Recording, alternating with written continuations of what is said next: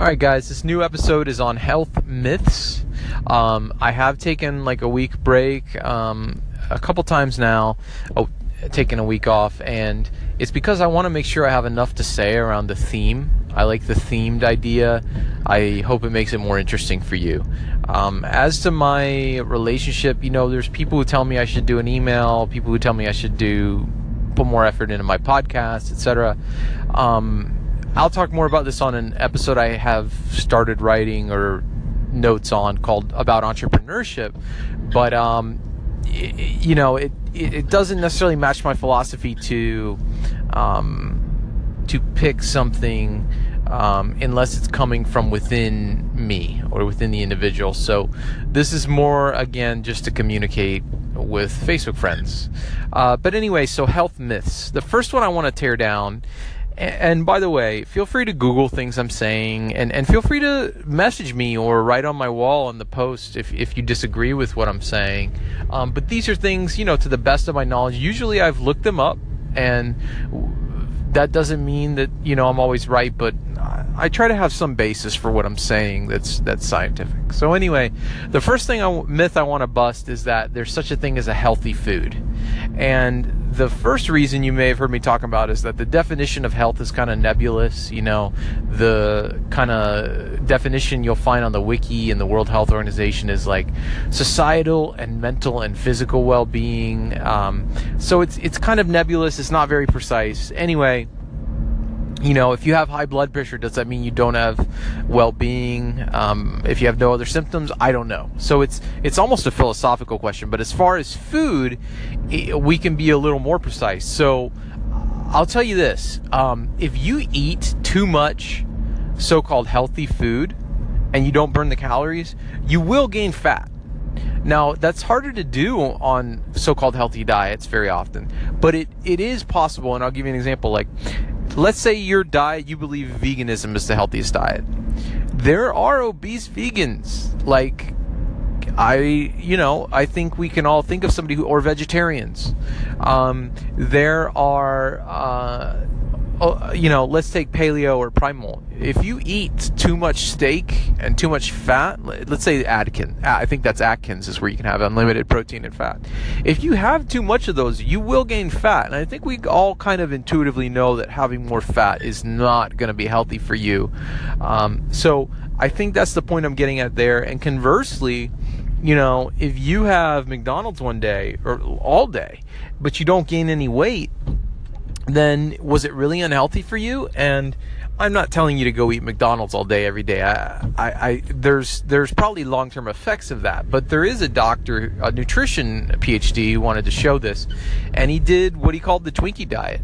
And what he did was he didn't just eat Twinkies, but he limited himself to like dessert type foods like Little Debbie's, Twinkies, things that were sweet, and he took a multivitamin with it. Now that's a big caveat because and he had to do that for his health. But I guess the point is, and that's why you can't do this diet. So there's a question about what did he prove, but what he did show is his blood pressure went down, his cholesterol went down, and he actually lost weight because he did it on a calorically restricted diet. And so by most measures, and yes, he took the cheat of the multivitamin, let's say, but by most measures, he got healthier. It's probably hard to identify a variable that got worse. I can't immediately think of one as long as he was tracking those things. And he's done this actually, I think he switched it to like pizza or something. So he's done this a couple times. There's another guy who took the diet from Super Size Me, where the dude just ate McDonald's for a month. And he showed that you can lose weight eating McDonald's, and you can have the same results where your blood pressure lowers, all those things, as long as the calories are low. So, and that goes back to my original health podcast. I don't think there's a secret here.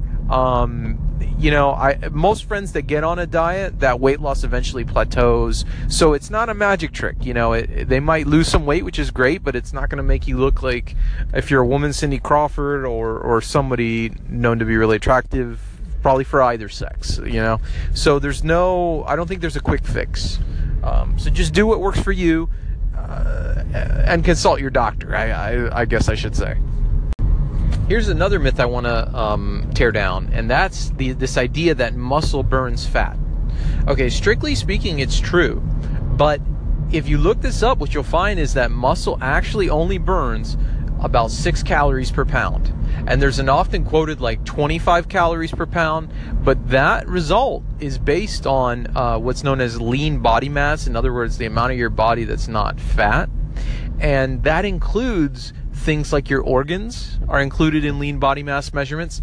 And some of your organs are highly metabolic, like your brain and your liver. So if you Google this, I believe you will find that muscle, like skeletal muscle, that you use for movement, it burns about 6 calories a pound. And so if you do some quick math, I think we all know that gaining 30 pounds of muscle in any type of time frame is pretty unrealistic. I've seen some estimates that that's the most you can gain in a lifetime. So the idea that you can lose weight in a reasonable time frame by gaining muscle is that I can see is not supported by science. Now, if you are doing like a very strenuous workout that requires a lot of energy from you, usually that's going to mean your heart rate's high, then you might burn fat that way. So an example would be, I could believe that you're going to burn fat doing CrossFit because they lift the weights quickly, and I think they take few breaks, and they're doing activity consistently for like an hour and a half. So if you're keeping your heart rate elevated, you might be able to burn fat lifting weights, but it wasn't the extra muscle that burnt that fat. And the reason I tell you this is I think there's this idea out there that if you just eat to build a ton of muscle, that's going to take care of your fat for you, and that I can tell it doesn't work out that way, and I haven't seen it work out that way for a lot of people. Here's another myth I want to bust up, that guys should eat as much as possible to build muscle. Well, I have actually looked up meta-studies, which are studies of studies. And I think one study included, and I have the links to these if you ever need them, but it included like 35 different studies on the optimal amount of protein to eat to gain muscle. And it turns out that and I believe this is the academic consensus, because a sports nutrition PhD actually told me that this is the high end of what she prescribes to UF athletes. 130 grams, it's actually 80 to 130 grams of protein a day is the recommendation for physically active males, meaning females may need even less to grow the most muscle. Now, the highest recommendations that were found in studies were the classic I don't even want to say that. I don't even want to support those notions. It can go up a little bit higher, but it's not, I think most guys, if they've done the classic bulking diet, they've seen that, well, after a while they figure out that what they were gaining wasn't muscle, because their pants start fitting more tightly, they lose definition, and it's a little deceiving at first. You think it's working because on a lot of guys, the first 5 pounds, even if it's fat, it'll look good on you. And so, or it can, because fat is distributed throughout your body, even on your limbs. But if they do that for a while, usually they find out that, or they figure out that what they were gaining starts to accumulate around the waist. And then when they try to lose it, I'll be honest, most guys I know that do the bulking diets never fully lose it. There are guys that bulking diet seem to work for, and this is a made-up term, but it is known as an ectomorph, and it's just a term used in bodybuilding circles to describe kind of a usually taller, very lean individual. And psychology people will know that term comes from a psychologist that was trying to guess people's personality based on their body type. That has no validity psychologically, but there does seem to be different shapes among the populace that probably correspond to phenotypic, meaning genetic differences. So some people gain fat easily, some people gain muscle differently, and these terms are kind of a shorthand. So, example, ectomorph tends to mean like a long, lean kind of guy that has trouble gaining muscle or gaining weight at all.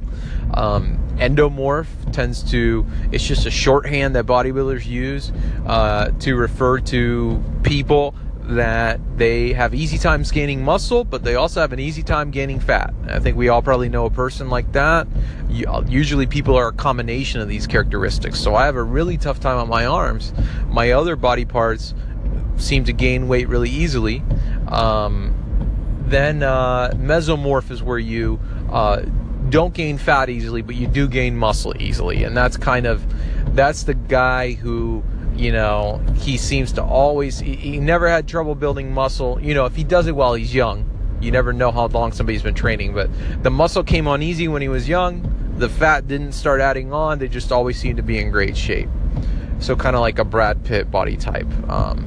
Anyway, so when I say bulking diets work for those ectomorphic guys, there's guys out there, ectomorphs are usually tall, so taller people tend to be skinnier, or at least they appear skinnier, and that's because they burn more calories. They have higher metabolisms on average. And so those guys, the guys that have trouble gaining weight of any kind, be it fat or muscle, bulking diets, they tend to look great after. So picture like a beanpole guy, he starts eating, he starts working out, even if some of what he gained is fat, he kind of looked too skinny to begin with. So I'll meet guys that swear by those type of diets. Another thing that me and one of my bosses, Brad Pilon, we were discussing, we've noticed, so ectomorphic guys, so fair-skinned and fair-haired people, so blonde people, they tend to be ectomorphic. So it's kind of like Northern European, Scandinavian look. You don't really see too many of them that have a ton of extra body fat. Conversely, they don't tend to have a lot of muscle. But those guys, when they start eating, start working out, they look great. But if you're endomorphic, where you gain fat easily, bulking diet just compounds your problem. So I know my clients, they recommend that you, calorie restrict even while you're working out, lifting weights. And then even mesomorphic guys, the guys that they have trouble gaining fat, or at least they find gaining muscle easy, and they have kind of normal amounts of fat. It's still a pain in the butt once you gain that fat to lose it. Another thing is I have never uncovered evidence that gaining fat is necessary to gain muscle, or that a caloric surplus. There's this myth out there, another myth we're going to debunk. The myth is, quote, that you need to gain or eat extra calories to gain muscle. I've heard this from people who they think there's even a scientific backing for it, and they'll link me papers. It might be true. There might be some truth. I can't tell yet that having a little bit of extra calorie, be it from protein, probably from protein. In other words, if you eat more than you burn, but if that extra came from protein, it seems that it might help you gain a little bit of muscle, even if you also start storing more fat. Because protein can become fat. There's a myth out there that it cannot become fat, and it can, okay? But anyway, because it's carbon. It contains carbon. That's what your body uses. Fat is a hydrocarbon. So when your body removes that nitrogen from that protein and from the amino acids, all that carbon is released, and your body can store some of that. But anyway, there are studies to the contrary. There are plenty of studies that show that you can gain muscle even in a caloric deficit. In other words, that you can gain muscle and lose fat at the same time. So it is a myth that you need to eat extra to gain muscle. And there are guys who will say that it's more optimal. I cannot find studies that show you gain muscle faster by bulking. And in fact, this has just been my experience. My boss was telling me about a blog of a trainer he read. And the guy wanted to bulk. So he ate a lot, and he gained 20 pounds. Then he wanted to cut. So the vicious cycle. So he went and cut. And when he finished cutting, he had only gained, and he did this twice, this cycle, by the way. By the second time he finished cutting for the second time, he had only gained 1 pound of muscle. So these have been kind of guy-centric, because usually it's the guys who want to get bigger. and excuse me if there's females that want to as well. I'm sure there are. But to do one that I think will include more female audience, there's this idea out there, and I think it's starting to go away, but it's the idea that women don't need to lift weights, or lifting weights is just cosmetic. It's not. Everybody should be lifting weights at some time, hopefully, probably consistently in their life. And it's not for losing fat. The reason that you should lift weights is because there is something known as sarcopenia. And sarcopenia is age-related muscle loss or muscle wasting.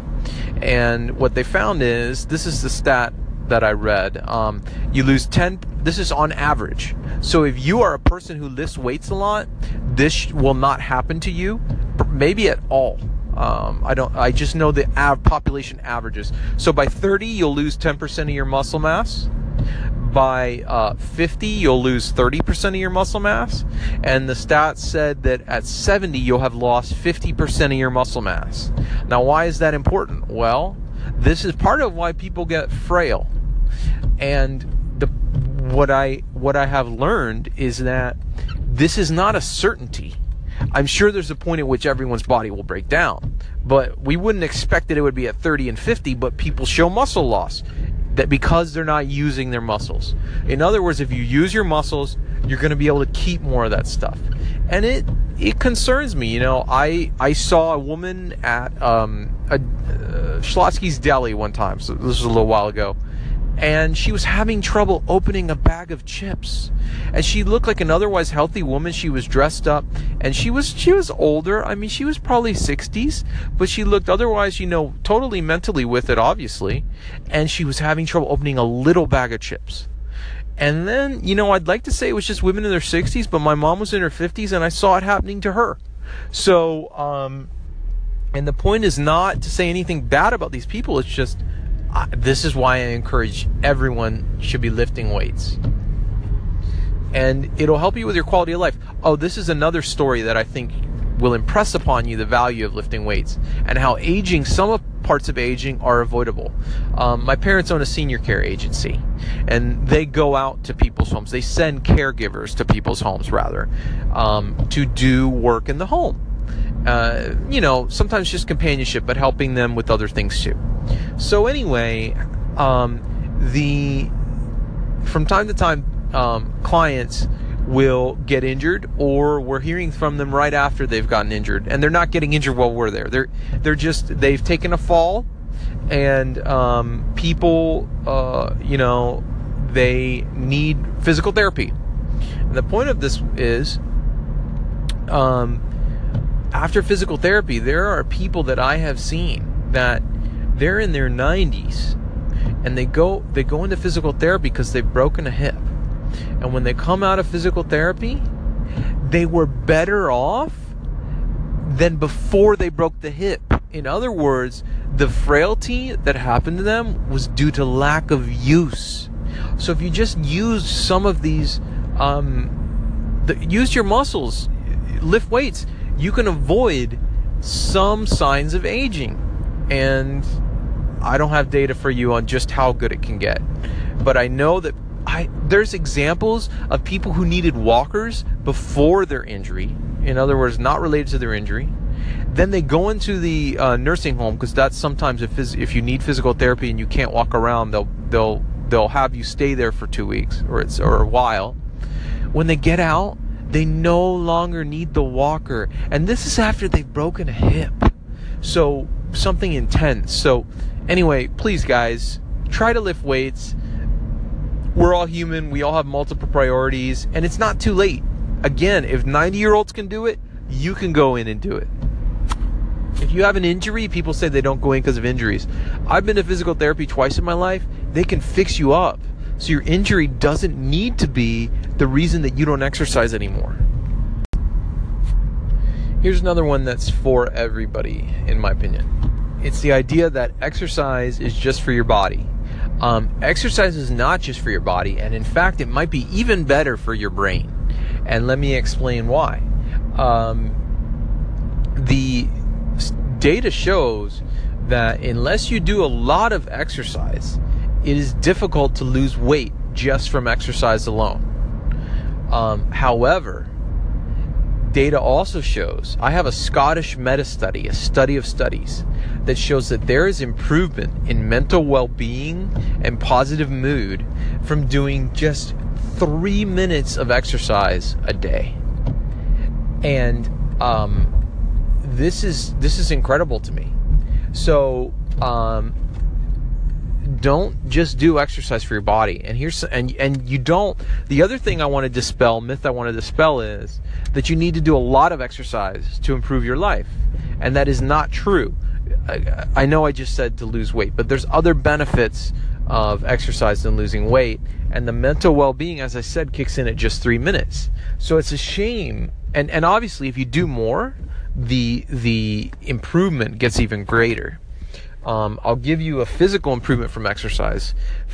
Physical exercise changes the expression of your DNA to be younger DNA, and I'll explain that. So everybody knows we have DNA, and this DNA is contained in chromosomes, but basically, so you know that double helix strand, and it's filled with all these proteins.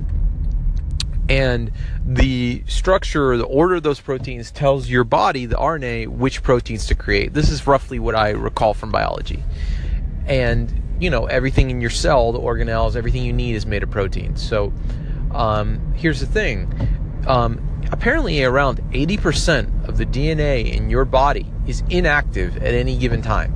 That means it's not being read from by the RNA to create proteins. In other words, it's having no effect on your body. It just sits there.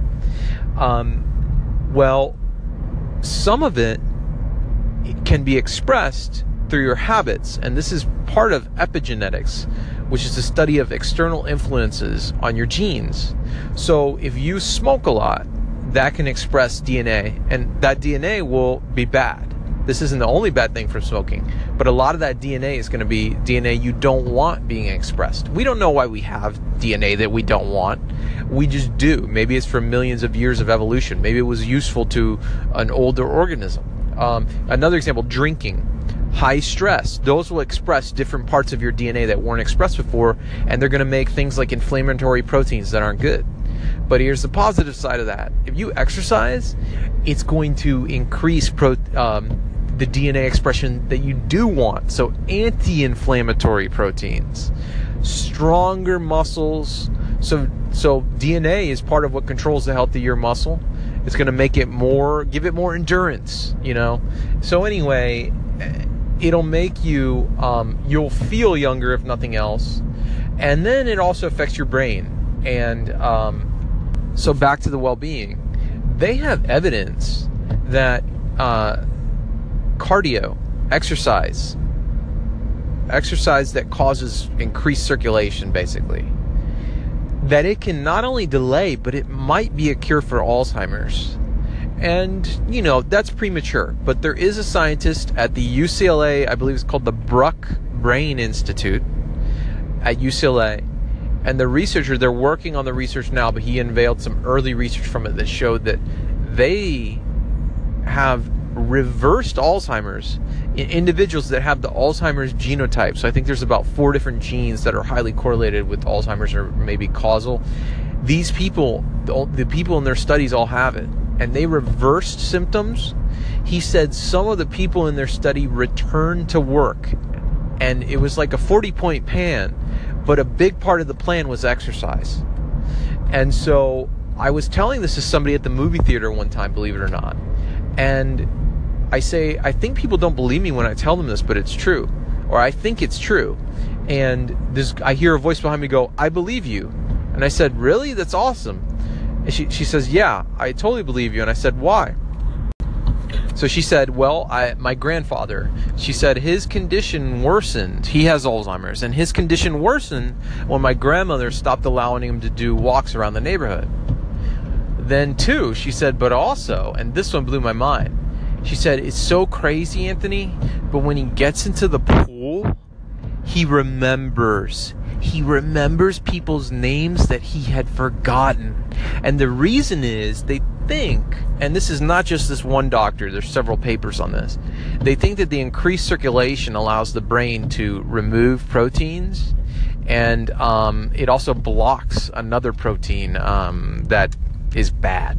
So the point is, this stuff is good for your brain, guys, and it's probably one of the safest ways to improve your mental health, well-being, your cognitive sharpness that we have. You know, it's possible to OD from exercise. I don't want you overdoing it, but it's hard to do it, and there's all these great effects along the way. So anyway, do it for your brain, and just start. You know, I had a friend who told me he doesn't do exercise, and I said, why not? He goes, oh yeah, because if I'm going to do it, I'm going to do 45 minutes of cardio, you know, half an hour lifting weights, an hour, if I'm going to do it at all. If I'm not going to do that, I'm just not going to do it. That's crazy. I think one strategy, at least something that's helped me get back into exercise anytime I fall out of it, is taking that baby steps approach. I always remember that from that Bill Murray movie, What About Bob? And the book was Baby Steps. And Bill Murray takes it to a stupid extent, but literally, you could go outside your house and do a minute of jogging, and that would be something. Even if it's walking, you walk for 5 minutes, that would be something. Now, I do want to tell you that the more vigorous the exercise is, the more the brain benefits are going to be. And the way I know that is, first of all, they have mouse studies that show that mice that run or basically enter a higher heart rate state, they have more growth in their hippocampus, which is the most well-studied area of the brain, and it's also the part most associated with memory and recall and cognition. They have the more vigorous the cardio, the more development that happens there in the brain. You can actually grow new brain cells from cardio, guys. It's called neurogenesis, and we really didn't know about it, I believe, until the 90s. It was thought that our brains were set, but that's not the case. People that do cardio, their brains grow more of these brain cells. But anyway, the other way I figured it out is, I haven't found a perfect human analog yet, meaning like a perfect comparison yet between humans, but I did find that humans that run have, in one study, had, I think, like 15% development, greater development in their hippocampus, more connections in 6 months, and humans that walked for 6 months had 2%. Now that sounds, and it was even more, and I don't want you not to walk, because walking, and it depends how you do the walking. Because my dad, I went walking with my dad one time, he walks like a Navy SEAL. I checked my Apple Watch, my heart rate was 130 from walking with this man. So he walks very fast, and so it depends how you do it. And something's better than nothing. And if you're starting, sometimes just moving those limbs is very important. It's great for your head too. You know, you think about things, great for creativity. But anyway, the running was much better. So if you can get up, and not just running, anything that gets your heart rate up to like that, you know, let's say 150s is like really good. And I think for older people, they're not supposed to go over 150. Definitely check with your doctor and check with target heart rates. Just Google like ideal heart rate or target heart rate exercise for your age, and I think basically you deduct like 10 beats per minute for each decade after 30 from the number 200 or 220, but you get the idea. So and listen to your bodies, guys, and don't just take advice from me. If you're worried about things, do your own research and see your doctor. That's very important. Alright guys, last myth I want to bust up because I'm a bit tired today. There's a myth out there, a lot of guys believe this, that you should get as big as you can get. And I don't want to put words in people's mouths, but yeah, so there's something that happens when you go into the gym. I think a lot of us go into the gym because we want to look a little better. If we're being honest with ourselves, we want to look a little better, and we'd like to be healthier too. But something happens to guys. Guys, they get obsessed with being big, or they get obsessed with being strong. And if they're not harming their bodies, I don't have any problem with that. But I think people conflate, meaning they combine the two images in their head. So they went in there to look a little better, and they start to think that what looking better is just being gigantic. And as long as they're not possessed of that notion, I'm okay with you being gigantic. But there is research on what actually looks better. And I think if we're being honest with ourselves, we're really concerned about with what looks better to the opposite sex. I think that makes evolutionary sense. And if we looked better to guys but worse to women, and if you're a hetero guy, you probably wouldn't be as interested in working out or getting big or whatever your goal was. And if these aren't your goals, that's fine. Before I tell you the research, if these aren't your goals, if you truly don't care how other people think you look, you can ignore this research. If you're really working out just for you, or you're an athlete, and so you're not working out for aesthetics, you're working out for this different reason, or you have a goal. I want to run a marathon, and I don't care if that's not precisely the way that I eventually want to look. So there's room for all of that, but I do want to expose you to this research, and it came from my client. They were actually in Men's Fitness for this.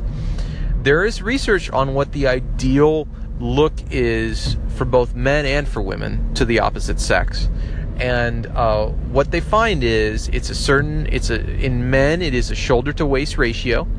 And that shoulder to waist ratio, you're probably gonna recognize this number. Some of you, it's 1.6 to 1. And the crazy thing about that is, that is roughly the golden ratio. And the way they figured that out is they showed men with different shoulder to waist ratios, and what they discovered is that the most women respond to that 1.6 to 1. A little bit less respond to something a little bit bigger, and then when you go smaller than that, it's fewer and fewer women, basically. So as a guy, you're looking for a taper. You're looking to make your shoulders and basically that shoulder measurement bigger. Now that doesn't mean, guys, that 1.6 to 1 means that you can be 70 inches around and your waist can be huge, but as long as it's 1.6 to 1, in other words, that doesn't mean my waist can be as big as I want if my shoulders can be even way bigger. Because remember, it's based on the golden ratio, which I may get some of this math wrong. It's based on a number called phi. It comes out of the Fibonacci sequence. This is also known as a golden spiral, but basically, it also corresponds to what's called the golden rectangle. And if you remember, so a rectangle has a height and it has a width. And if you think of your waist as the width, that means that the width has to correspond to a certain height. In other words, so like if you are a 5'10" guy, your waist, my boss figured this out, both from these are graduate journals of sexual attraction that we're pulling this shoulder to waist ratio thing from. And then he also looked into the history of sculpture. His mom was an artist, so she exposed him to a lot of this stuff. David, this famous statue David, is a 1.6 to 1 shoulder to waist ratio. And if you notice, he's still not huge. And that's kind of what the interesting thing about his research is the ideal shape for a man is not a huge man. It's a fit man, but it's more like a Ryan Gosling look than a Schwarzenegger look. So anyway, here's where that waist measurement comes in.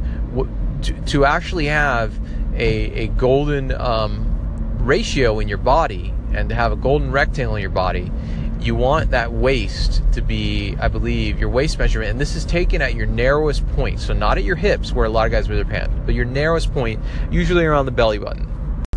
That ratio is 0.443, I believe, for men. And so you want your waist measurement to be about 0.443 of your height in inches. And so what you're going to find out if you do this is it's pretty lean. And so you start there, and then that tells you how big your shoulders can be. And I'll tell you, since I'm about 5'10", for a 5'10" guy, the perfect shoulder to waist measurements are a 31-inch waist and about 50.5-inch shoulders. And those are roundabout. And that's hard to do. I mean, that is like an athlete. Now, this doesn't mean that you're not going to look good at different ratios that are near that, but it means that the closer you get to that, the more women are going to respond to that. Now, there's also measurements for women. I think I might have this a little wrong, because I think women's waists are supposed to be narrower. And I'll have to dig up that ratio, because we have a workout product for both men and women. But to have that golden ratio in your body, women also have a certain waist, and then For women, it's waist to hip and waist to shoulder. So the women have 3 measurements. Guys actually have 3 measurements too, but the lower body isn't as important. That's another myth to debunk. Despite what you may think, the lower body is not as important to women. So if you think about, there are women that like it, but I read a book called Definitive Book of Body Language, and what it said was like about 30% of women like legs, about 30% of women like the butt. Sorry to be crude here, guys, and about 30% of women like chest and shoulders. So, and you obviously this doesn't mean they don't like other things. It just means like their favorite thing, not to be crude. And then if you look up, there's actually wikis about this that we didn't write, because this is based on other people's academic research. In women, the most common marker of attraction across all cultures is a waist to hip ratio of, or a hip to waist ratio of like 1.3 or 1.4 to 1. So if the waist is 1, you want the hips to be 1.4 or 1.3. The research is kind of not conclusive which of those is better, but women should know, and this is another myth to debunk. And again, guys, I'm sorry to be crude. This is only if you work out for aesthetics. If you don't care, like if you really know that you're not in the gym to look better to others, then don't worry about it. But if you care, the research says this, and what you find out is that 1.4 to 1, that does not mean like a huge butt. It doesn't mean huge glutes. It means like a swimsuit, Sports Illustrated swimsuit models have been getting pretty skinny, kind of like a Kate Upton look. So she's like a more fuller figured, not much more fuller figured. Now that does not mean, I'm not trying to tell anyone that you are not beautiful, that you are not good looking, guys, if you aren't these numbers. It just means like these are the optimal. So like we all have people that we think are attractive, and at the same time we know they don't look like supermodels or Brad Pitt. So that's fine. It just means that if you want something to strive for, these seem to be the numbers to strive for.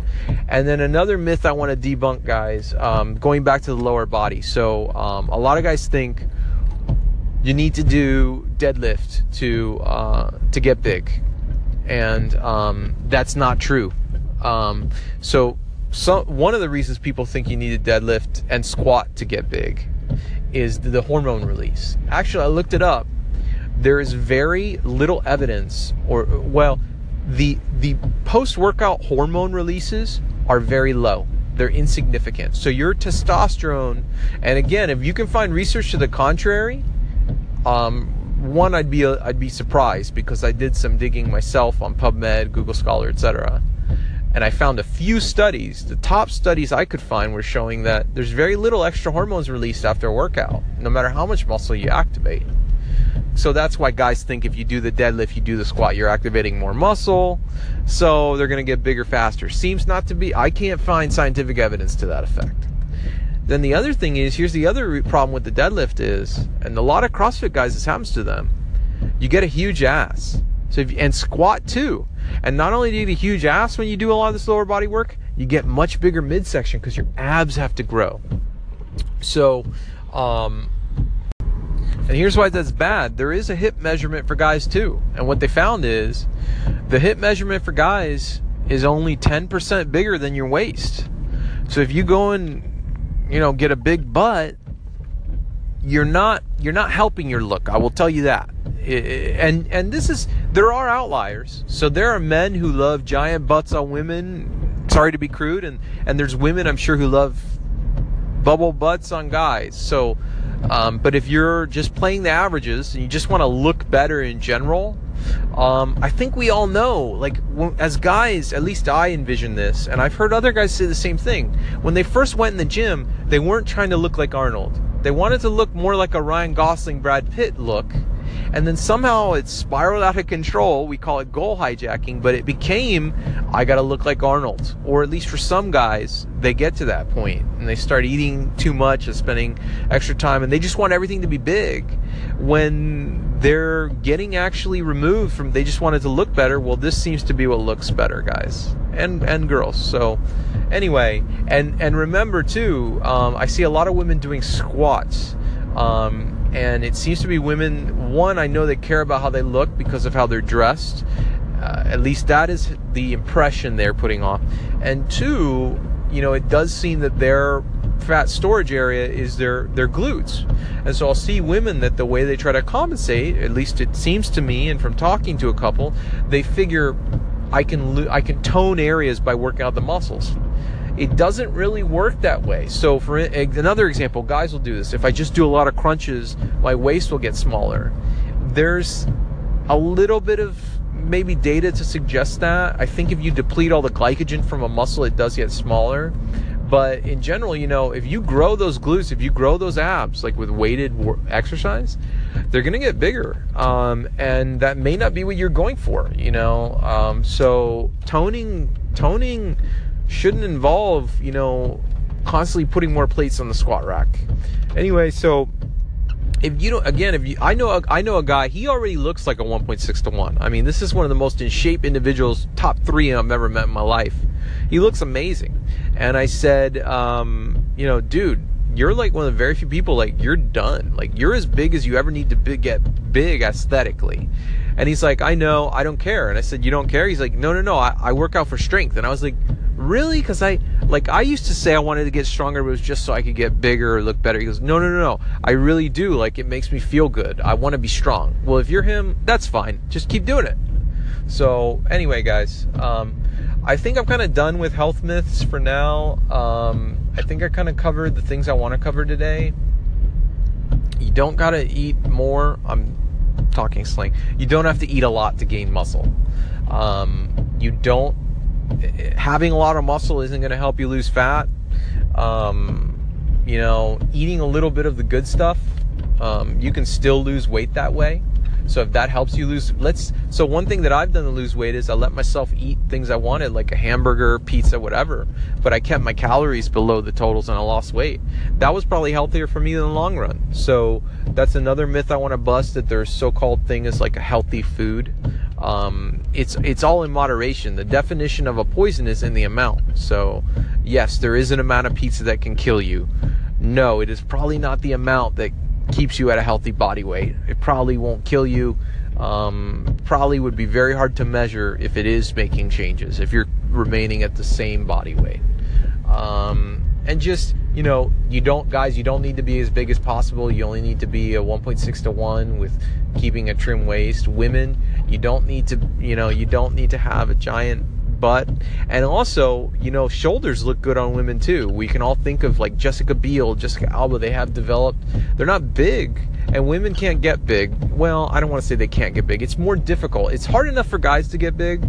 It's also hard. It's even a little harder for women because they have less testosterone. So, girls, you can create an hourglass shape just with your shoulders. Don't look down on yourselves in any way. You can make a lot of difference in the gym if that's what you're concerned about. But guys, if you have other goals than things I've talked about here, I totally support you as long as they're not unhealthy to your doctor. And so just good luck on your own fitness goals. And these have been some of mine. So appreciate you guys listening. I hope you have a great evening. Bye.